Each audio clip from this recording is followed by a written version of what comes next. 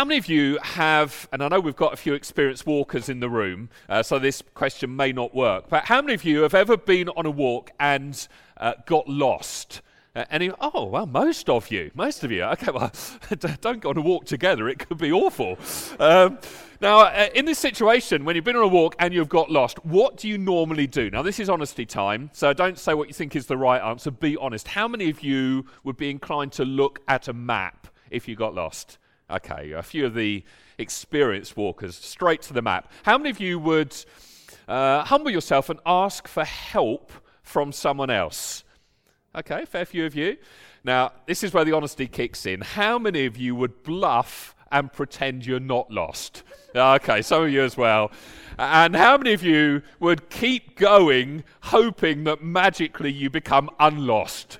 Okay, a fair few of you as well. Now, you may beg to differ on this, but I reckon probably the most straightforward approach, if you have lost your way, is to try and retrace your steps and go back to the point where you were not lost. In fact, go back to the beginning of the walk. And in many respects, that right there is what we're going to be doing in this series between now and Christmas. We're going to be together going back to the very beginning. We're going to look at the first 3 chapters in the book of Genesis that narrate the start of the story of the whole world. You see, I don't think it's really any great exaggeration to say that our society is pretty lost right now. Whereas the Bible speaks repeatedly of deeply profound personal design and deep interconnected relationships at so many different levels, I reckon one of the byproducts of the individualism and the materialism that so dominate our society right now is we find ourselves today more and more disconnected from deeper reality, from deeper meaning, from deep community. And as a result, I think it's fair to say our society is breaking apart at an alarming rate. For example, violent crime in the UK, it's rising at an accelerating pace. Police figures show a 22% increase in knife crime, 11% rise in gun crime just in the last year. The Joseph Rowntree Foundation reports that 14 million people live in poverty in the UK today. That's over 1 in 5 of the population. A BBC poll from the week before Christmas found that 1 in 10 16 to 25-year-olds have spent at least 1 month sofa surfing, most commonly because of relationship failure and breakdown. Loneliness has also reached epidemic proportions, with researchers estimating that up to 1 in 4 people in the UK currently feeling lonely. All of which perhaps goes some way to helping explain why 2 out of every 3 adults in the UK have suffered problems like a panic attack, anxiety, or depression, according to a recent study by the Mental Health Foundation. Now, I'm aware that life is often way more complex than just a set of cold figures like that suggest. I also don't in any way wish to be insensitive to, let's face it, the very real pain that lies beneath the surface of those statistics, not least for any number of people in this room right now. My point is simply that I think we would probably all have to agree that our society has badly lost its way. And perhaps the greatest tragedy of all is that so many people kid themselves that actually everything's all right. And so they keep running headlong into deeper and deeper trouble. 70 years ago, C.S. Lewis made some observations that I think seem incredibly pertinent to our current situation. He said, we all want progress. I mean, we do, don't we? We quite like progress. But he goes on to say, progress means getting nearer to the place where you want to be. And if you've taken a wrong turning, then to go forward does not get you any nearer. If you are on the wrong road, progress means doing an about turn and walking back to the right road. And in that case, the man who turns back soonest is the most progressive man. We've all seen this with doing arithmetic. When I've started a sum the wrong way, the sooner I admit this and go back and start again, the faster I shall get on. There is nothing progressive about being pig-headed and refusing to admit a mistake. And I think if you look at the present state of the world, it is pretty plain that humanity has been making some big mistakes. We are on the wrong road. And if that is so, we must go back. Going back is the quickest way on.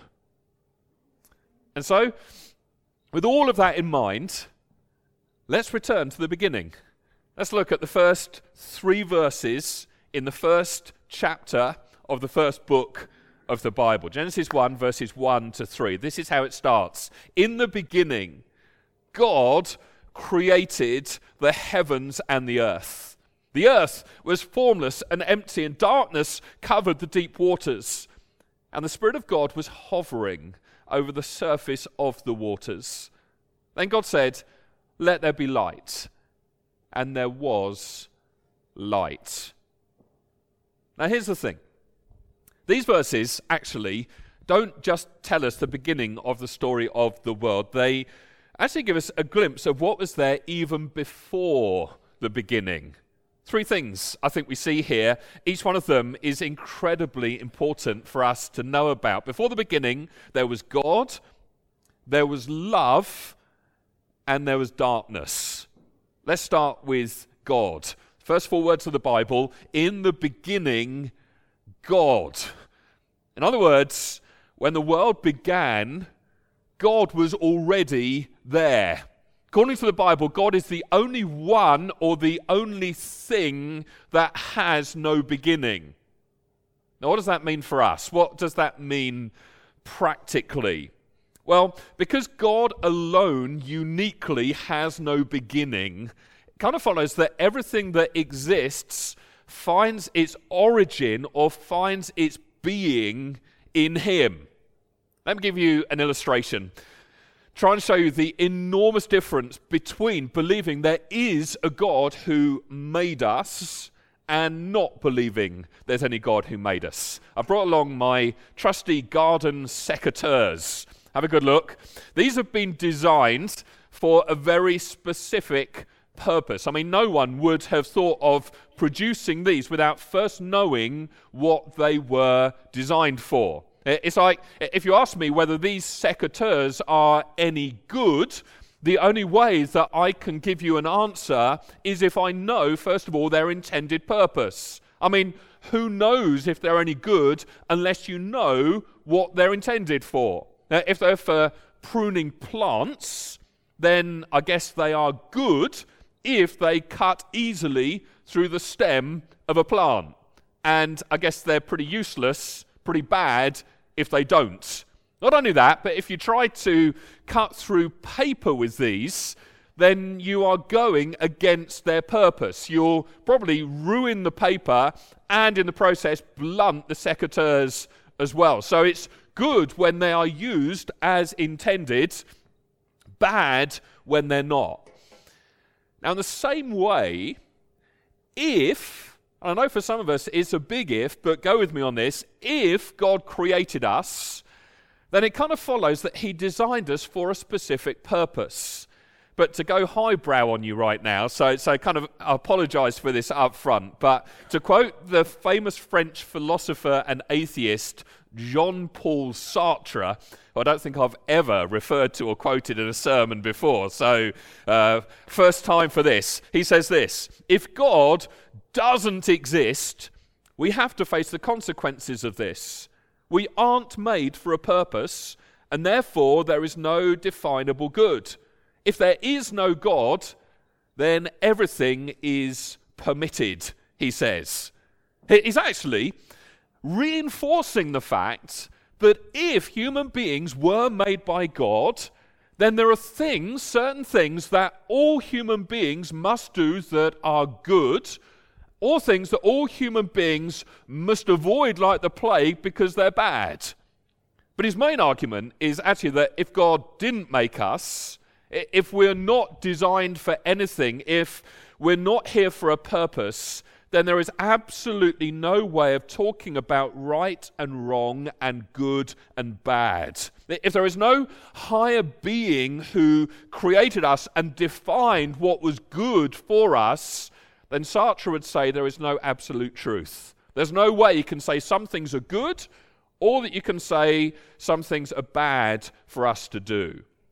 Now, the good news, according to Sartre, is you are absolutely free. Because in his mind, there is no God, so you can live any way you want. So, for example, you may be sitting there thinking that honesty is always right. Or you might be sitting there feeling things like genocide are always wrong. But why? How in the world are you going to say to everybody we should all feel the way that I feel? If you don't believe in God, if you don't believe in ultimate design, if you don't believe in an ultimate purpose, you can't say those things. And so everyone is completely free to live however they want to live. Listen, it's not enough just to say, if there's no God, then all things are permitted. You've got to be consistent with that. And here's the thing, nobody is. It's like we all draw the boundaries somewhere when it comes to what we think to be acceptable behavior. I mean, take the recent debate about abortion that's been in the news the last week. Very same people who say that it's a woman's right to decide whether or not they want to abort their child, and who at the same time justify aborting babies with any kind of disability. Those same people right now are up in arms about aborting on the basis of the gender of the child. Now, why do we do this? Why do we champion the right of the individual to choose how they want to live, and then get livid when they dare to stray over the line of what we deem to be acceptable behavior? Here's why. It's because ultimately, in the beginning, God. There was a God who created us. Romans chapter 1 says, we know that deep down. And even if we deny it up here, we cannot deny it in the way in which we live. We all have this inner craving for purpose and for meaning. We also can't escape the sense that certain behaviors are good and certain behaviors are bad, all of which surely points to the reality of a creator who designed us and designed us for a very specific purpose. Now, just to add, I would humbly suggest that Sartre is wrong about the freedom bit. I agree that saying you can live any old way you want is a way of thinking about freedom. But the Bible has a way better way. For example, have you ever heard the expression, free as a bird? Now, in my mind, there are few things more majestic, more stunning than seeing a bird of prey kind of soaring through the sky, riding the thermals. But on the ground, if somebody is chasing it, the bird probably shouldn't run. I mean, it will die. It will be eaten alive because birds of prey are built for flying, not running. It's like when you see a bird submitting to its design and riding the thermals, then there's freedom. But they're not free by ignoring their design or their purpose. They become free by submitting to it. In fact, they're only actually enslaved, they're only literally eaten if they don't submit to their design. If they try to avoid their design, and instead of flying, they try to run, well, it leads to death. So here's the question. Do you want to be free? I mean, seriously, do you really want freedom? Well, if you do, then connect with the God who created you. Find what He made you for. Live it out. Live in the good of it. Because before the beginning, there was God. Now, moving on. Have you ever wondered what on earth God was doing before he created the world. If he has always existed, how did God occupy himself? I don't know, maybe you think he created us because he was just getting a bit bored, or because it was a bit lonely and needed a bit of company. Well, there's no need to speculate or guess. Jesus tells us explicitly in John 17, verse 24, in his prayer to his Father, he says, Father, you loved me even, what's the word? Before the world began. A second point is, before the beginning, according to Jesus here, there was love. Before he ever created the world, before anything else existed, God was a father loving his son. Now, don't worry, we'll see how this fits with Genesis 1 in a moment or two. But first, I want to quickly take a look at what happened at the baptism of Jesus. Remember the story, Matthew 3, verse 16. After his baptism, as Jesus came up out of the water, the heavens were opened, and he saw the Spirit of God descending like a dove and settling on him. And a voice from heaven said, "This is my dearly loved Son, who brings me great joy." It's a glorious picture of God the Father, God the Son, God the Holy Spirit. We were singing earlier about God being three in one. We get a picture of it here. All three of the members of the Trinity interacting with one another. The Father declares his love for his Son and his pleasure in him. And he does so as the Spirit comes and rests on Jesus. And this was no one-off.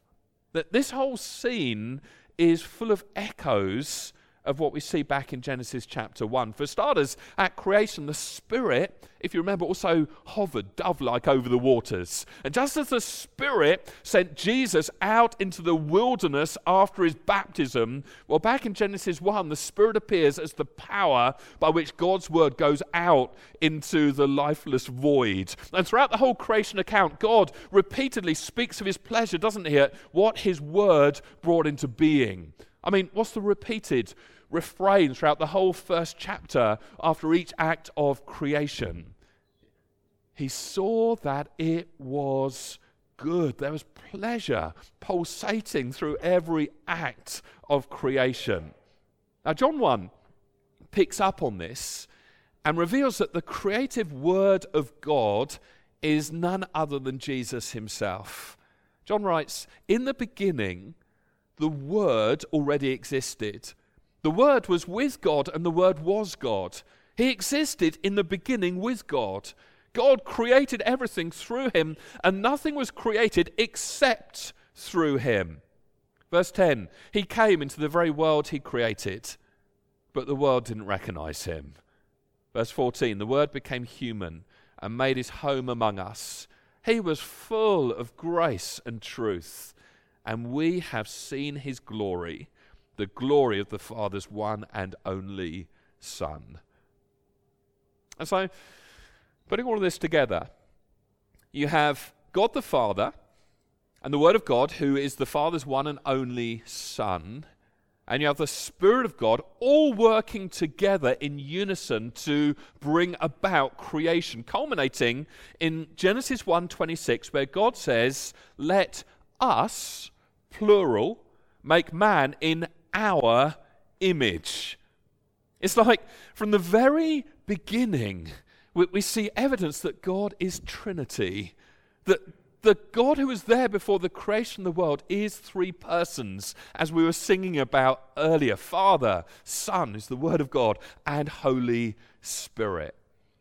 Now look, I know this is kind of head-scratchingly hard to understand. In fact, I'll go so far as to say it's impossible to fully grasp. We have no frame of reference for this. The best we can do is come up with analogies, but there is no analogy, there is no illustration or example that truly does justice to explaining the deep, profound mystery of the Trinity. And so I'm not going to waste any time trying to explain it to you right now. I simply want you to grasp the profound implication of this, because in his very essence, From before the very beginning of time, God has always existed in community. God has always existed in relationship within himself. To quote a guy called Michael Reeves, the Trinity is not some inessential add-on to God, some optional software that can be plugged into him. He's not creator, ruler, or even God in some abstract sense. No, he is the Father, loving and giving life to his Son in the fellowship of the Spirit.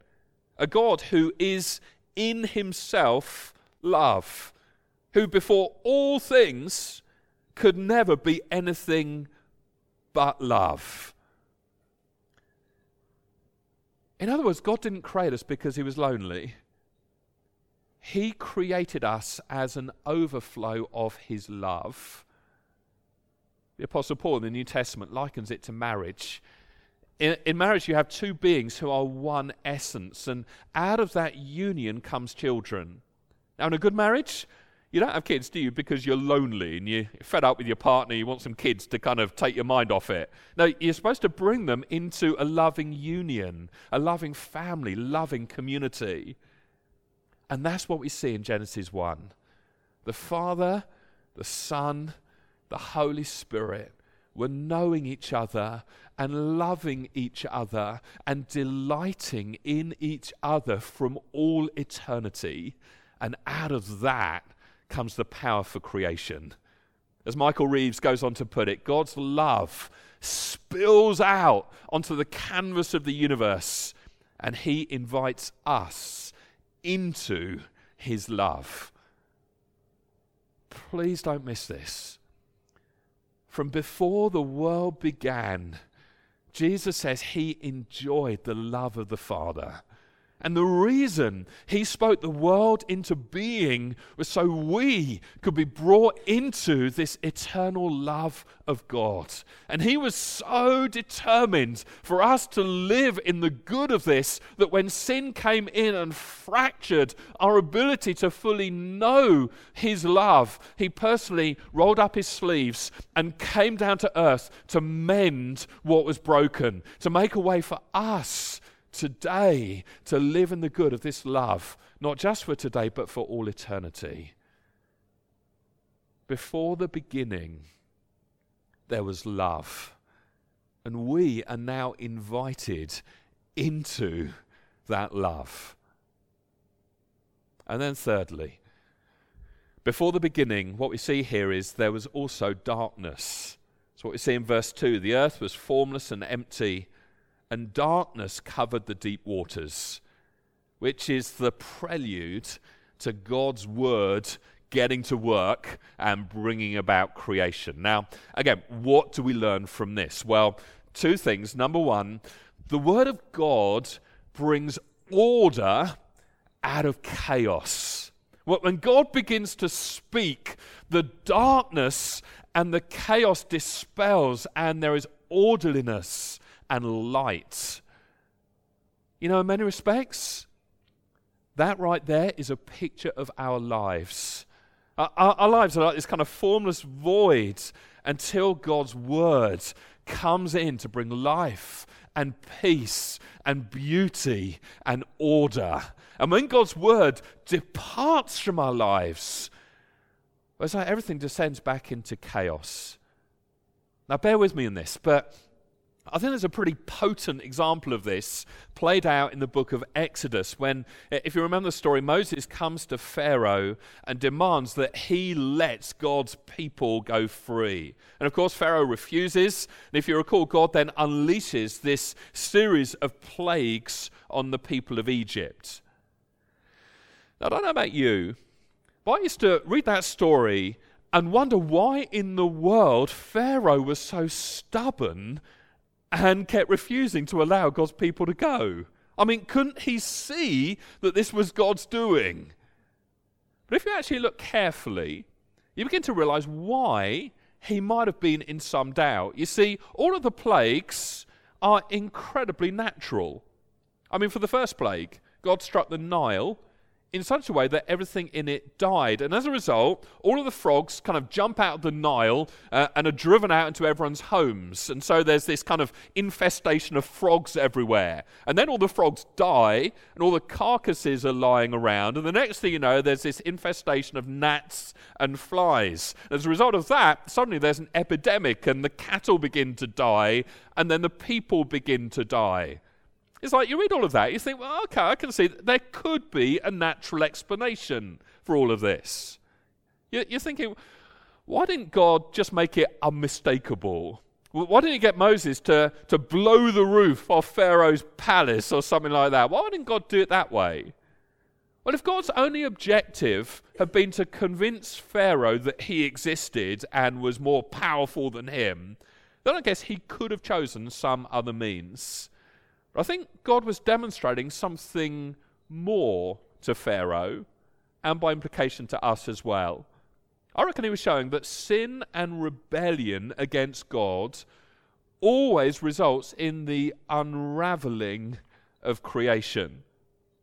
Remember how in Genesis 1 God brings order out of chaos? In the plagues of Exodus, sin and rebellion against God causes order to descend back into chaos. It's like the Word of God creates, sin decreates.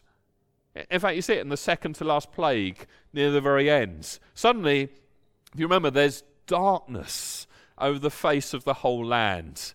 It's almost as though God is just unraveling creation, demonstrating how their sin is destroying the creation, destroying the very fabric that he had made. And I suggest that is what lies behind the pretty bleak statistics that we saw at the beginning. Our society is fracturing at an alarming rate. And a bit like Pharaoh, everyone seems blind to what's happening. We're going our own way. We're thinking we are so incredibly progressive, while all the time our refusal to live under the Word of God is unleashing the forces of chaos and darkness in our lives. So what can be done? Is there any hope for us?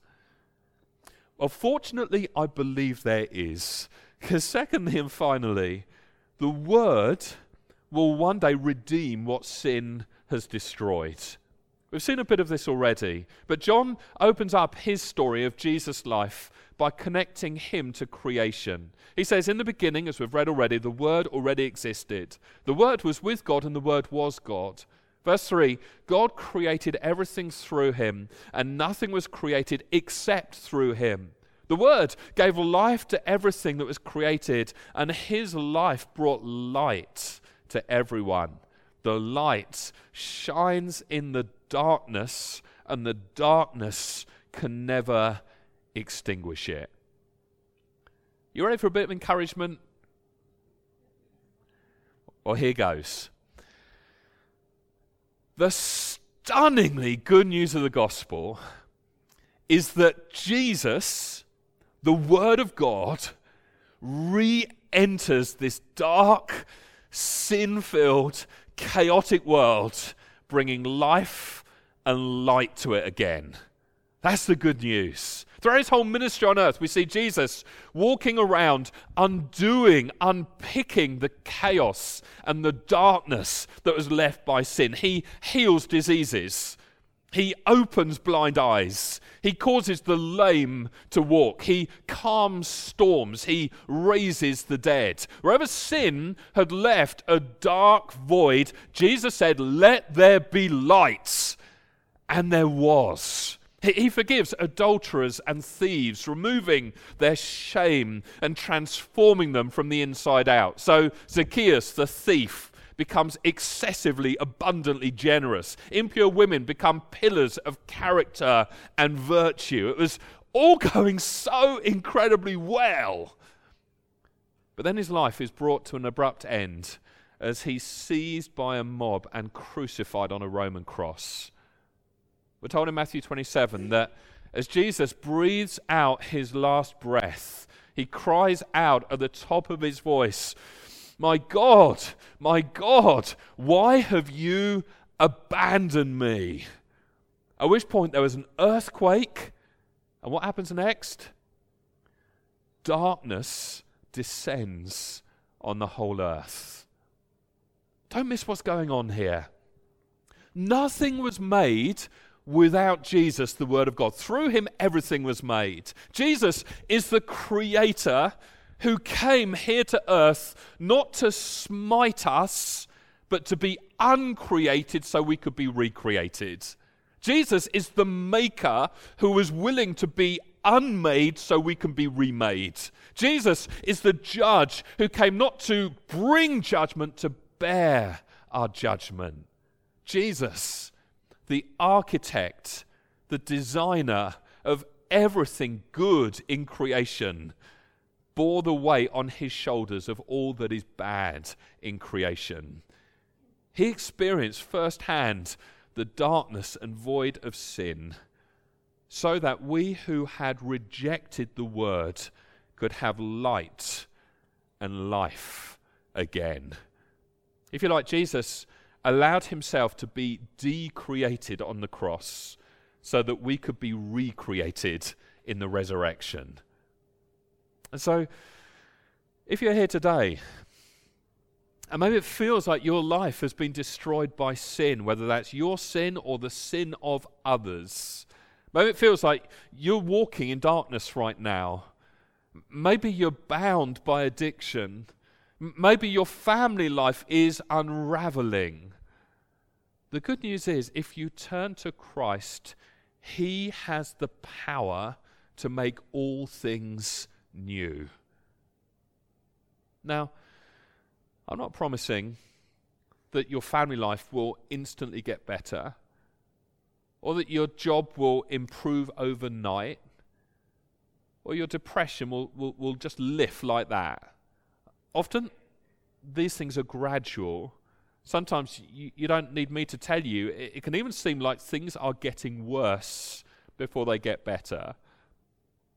But the moment the Word and the Spirit and the Father come into the life of everyone who's born again, who gets right with him through believing in him, the work of recreation begins. The work of recreation that will finally be complete in the new heavens and the new earth at the end of time. And between now and then, as we're going to see in more detail in the weeks to come, we are invited by God to join him in his work of restoring all things, making all things new. But that's a message for another day.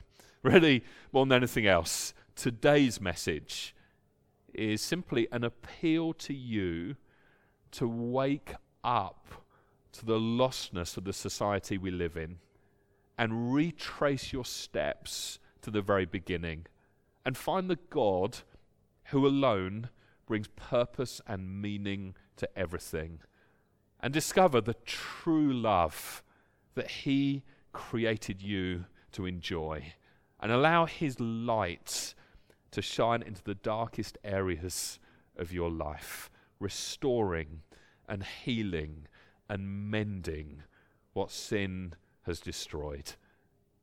And here's the thing. If we all go out into the world, living in the good of this, together we will begin to reweave the fabric of the reality that sin has devoured. Let's pray.